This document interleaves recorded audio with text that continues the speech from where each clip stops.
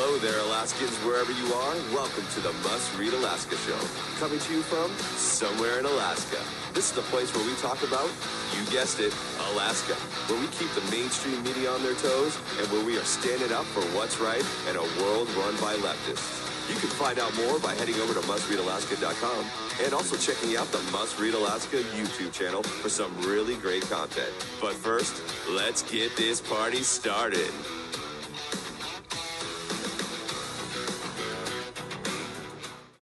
Hello, everyone. Welcome aboard.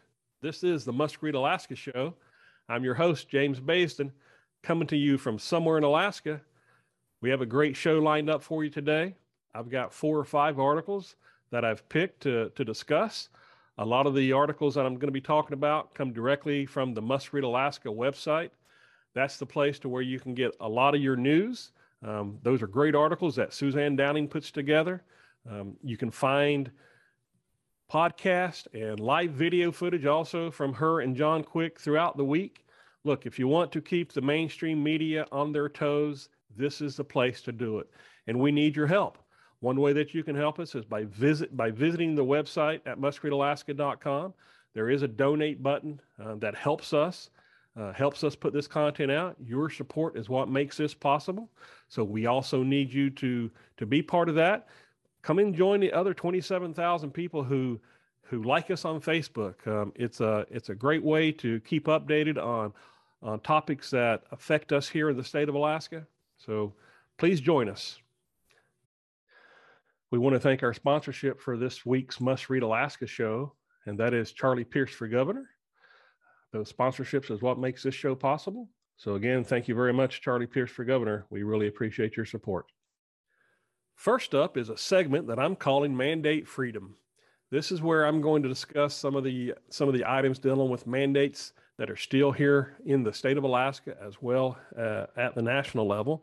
Last week, I kind of went into some of the areas that we were still seeing problems when it comes to specifically mask and vaccine mandates. So it's one of those areas that I get fired up over real easy.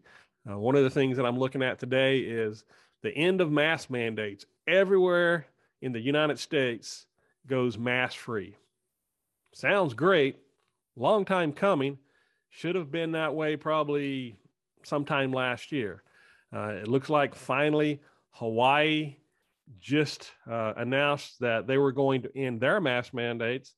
Kind of unfortunate for my family because we actually had a trip to Maui and we canceled it because of the mandates that they still had in place. But I'm glad to see that they finally come around. California just listed that they were dropping their mask mandates. On paper, it sounds good. The problem is that still yet counties and school districts can keep masks on if they so want to, and that's what's going to happen. I know specifically in LA County, school district's not going to drop those mask mandates on those kids. Same way with Hawaii. Hawaii's not going to drop them on their kids either. So even though there is no mask mandates throughout the state, we got the CDC that's telling us that masks do not need to be worn indoors very often. But here we are. We're still in this segment that I want to call the liberal segment of we like to control what it is that you do. And here in this state, I'm going to give you a few examples. Just this week, I mentioned the Juneau School District. Juneau School District, for whatever reason, magically April 4th is whenever they're going to allow masks to be optional at the school district level. So again, it's not about the numbers anymore. It's about control, and they want to keep controlling this. I'm looking at Sitka. Sitka basically made mask optionals March 1st. That was one of the places that I mentioned. And I've been dealing with the University of Fairbanks because University of Anchorage just made mask optional here just last week.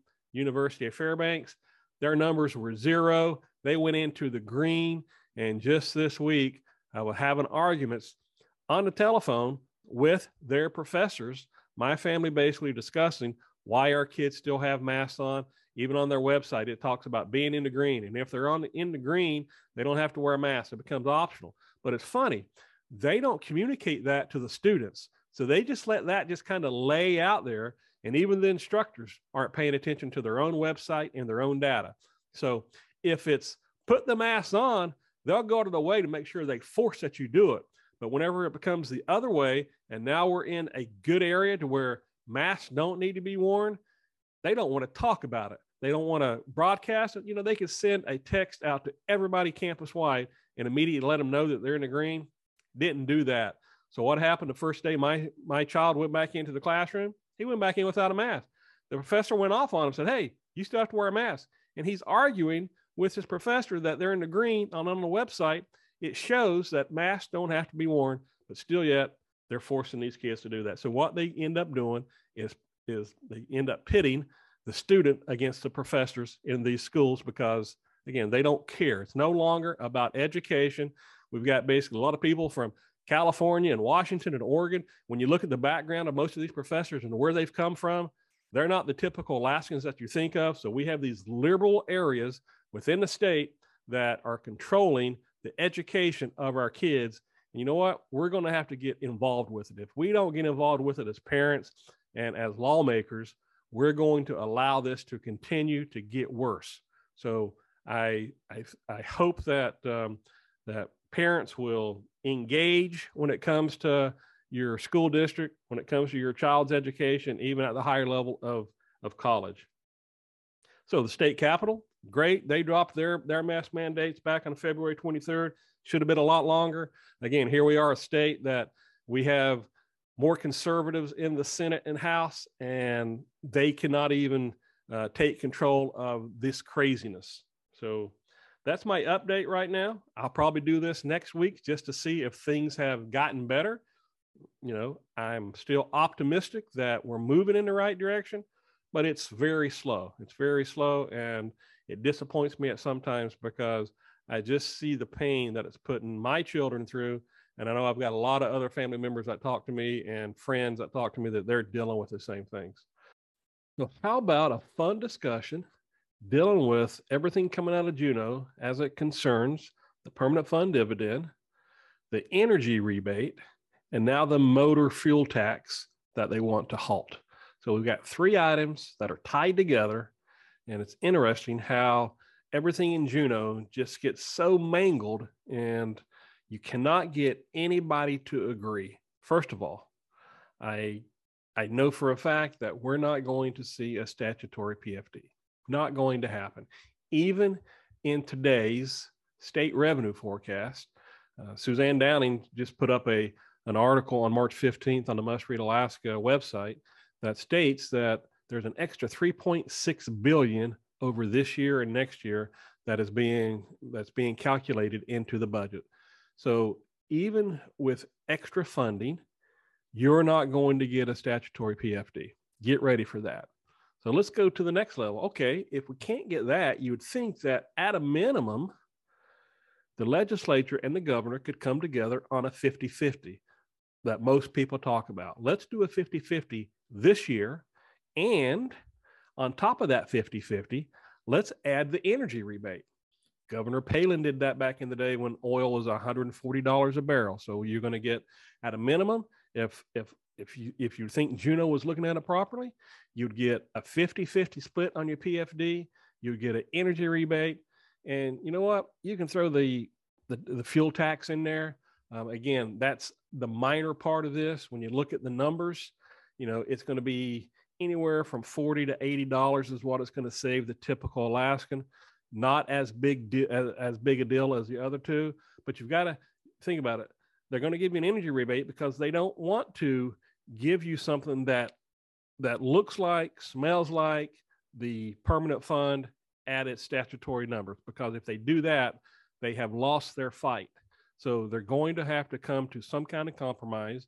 And that compromise, if it doesn't take place now, everybody who's running for office right now, who's telling you they're going to defend your PFD, don't have a chance.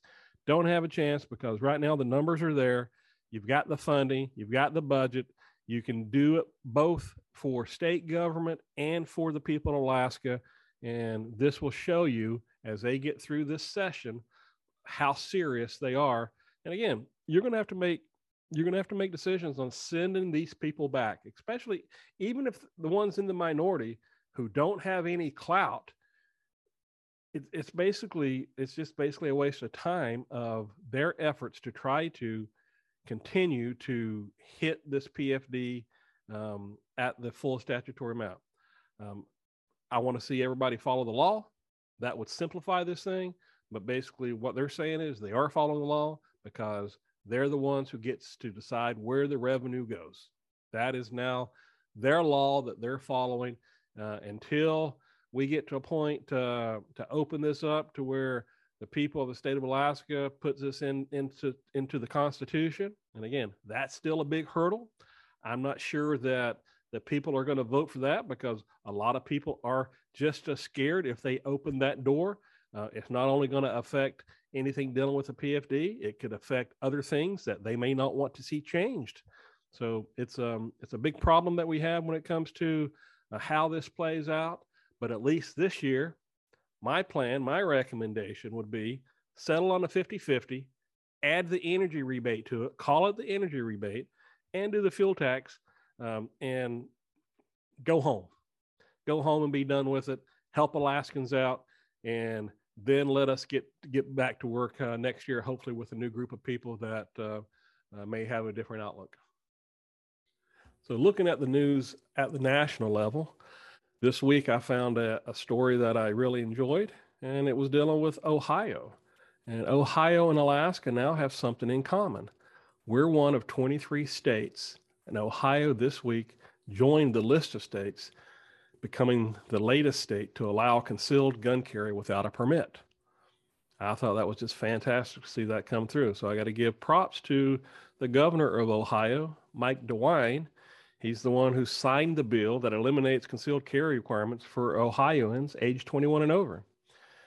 I think that typically you will see in the state of Ohio, just like you have seen in the other 23 states, crime typically decreases whenever we can protect ourselves. Law enforcement is reactionary, and they're typically never where we need them whenever we're in a situation that we may need to protect ourselves or our family. So I think this bill going into effect in Ohio is going to help that state out, and it should hopefully drive their numbers down. And it's kind of interesting some of the things that they put into their law, which I find interesting, was Ohio citizens will no longer have the duty to notify every law enforcement officer during an official stop. Instead, the person must disclose that they're carrying a concealed handgun only after the officer asks them. So again, if you're a law-abiding citizen and you're carrying concealed, if you're not doing anything wrong, that weapon is not going to affect anything that's going on with the situation you're coming up against, especially when if you just happen to be pulled over. Also, motorists during a traffic stop who failed to notify an officer, that was punishable by up to 6 months and $1,000 fine. So they have eliminated that, and it just makes it more common sense for law-abiding citizens to be able to carry and protect themselves. That's one of the, I remember back, I think it's probably been 10 plus years ago, whenever the state of Alaska changed to concealed, that you didn't need a permit to carry a concealed weapon. And I think that's exactly what government needs. We need more people who can legally protect themselves and protect those around them. I'm all for going out and getting training. Look, I've been in the military for 13 years. Prior to that, I grew up hunting and knew how to use a handgun. I love taking my kids to the range. I help train here in Kenai. Some of the classes that I get to help train are women on target. I take my kids to the range during the summers. So I think that it's important that you take on that responsibility to be able to go out and use a weapon safely. But I also love what the Ohio governor did here, and glad that they have joined Alaska, and I think it's the right move. So after the great news where at the state level, the governor from Ohio defended the Second Amendment by passing the concealed carry law legislation, now let's go to the federal level. And if you remember, this $1.5 trillion spending bill that was put in front of our senators and Congress people back late last Wednesday at 1:30 in the morning. It passed the House that night with support of all the Democrats and 39 Republicans, including Alaska Congressman Don Young. And then on Thursday, the bill passed the Senate with the support of all Democratic senators, including 18 Republicans, which included Senator Murkowski from Alaska. Senator Dan Sullivan did not vote on it. He said he didn't have time to read the bill. And can you imagine? The bill was 2,700 plus pages. So I doubt if many of the people who voted on this read it. And I guess the sad thing about it is there were some gun control provisions that stayed in this bill that they did not catch. And I guess a sad thing that reading into it, that if all of the Republicans would oppose the bill in unison, they were short a senator that was pretty much an anti-gun person on the other side, and they could have killed this thing, and they didn't. So one of the biggest things here that really stands out to me in one of the sections is that is law now in this funding bill, is that now funding for the ATF, they can deputize local police to enforce federal gun laws. And this especially is used to undermine the Second Amendment protection in states. So now they basically have a section in here that's going to allow ATF to deputize our local police. So again, just think, we want to establish a sanctuary city, a sanctuary borough, which in the borough of the Kenai that I live in was passed a resolution that called for the Kenai Peninsula Borough to be a sanctuary Second Amendment borough. Now they have a way of getting around those state type of laws. So this is, again, we take our wins and we take our losses, and all of a sudden, boom, you can have two right in front of you, one dealing with states' rights and one dealing with the federal, basically, who's trying to trump states' rights when it comes to Second Amendment and the ownership of handguns and rifles and what they think is dangerous. So keep your eyes open. This is important legislation, and I hate that we have some of those members that we sent to Washington that supported it. So here's a fun topic to finish off the week with, dealing with campaign contributions. And it looked like the House Wednesday night passed a campaign contribution cap that has to be pushed along to the Senate. House Bill 234, introduced by Cal Schrage, was introduced, and it looks like it passed pretty much along caucus lines in a vote of 22 to 18. The Republicans were concerned that the bill sets the limits at $2,000 per campaign cycle, and out-of-state contributions are limited to 25% of all donations. Look, I've run for office a couple of times. I understand the importance of raising money, but also understand the influence that it has. If we have unlimited amounts that can be given to a candidate, people aren't giving you those large amounts just because they like you. They want to influence what it is that you're doing. They want to influence your vote. I didn't mind the $500 limits. I thought that was appropriate. That kind of kept everybody in check. Again, we were still dealing with outside influences and larger groups, whether it's a union or whether it's an organization that wants to influence you. In my opinion, the smaller amounts that we can set, the better. More money in campaigns, basically, I think it leads to politicians who have to depend on raising money and being influenced in ways that they probably shouldn't have to be. So I am in favor of smaller amounts. I did not mind where we used to be at, and I hope when this gets over to the Senate, hopefully they'll make some adjustments to it and keep everything in check. Less money in politics is better than more money, my opinion. So again, campaign contributions. It's going to be interesting to see how the Senate deals with this. Thanks again for watching all the Must Read Alaska shows this week. Hope you enjoyed the content. Again, if you want to help us keep the mainstream media on their toes, please visit us at mustreadalaska.com and donate. That's what helps keep this going. And again, I'm your host, James Faisden. Have a great weekend.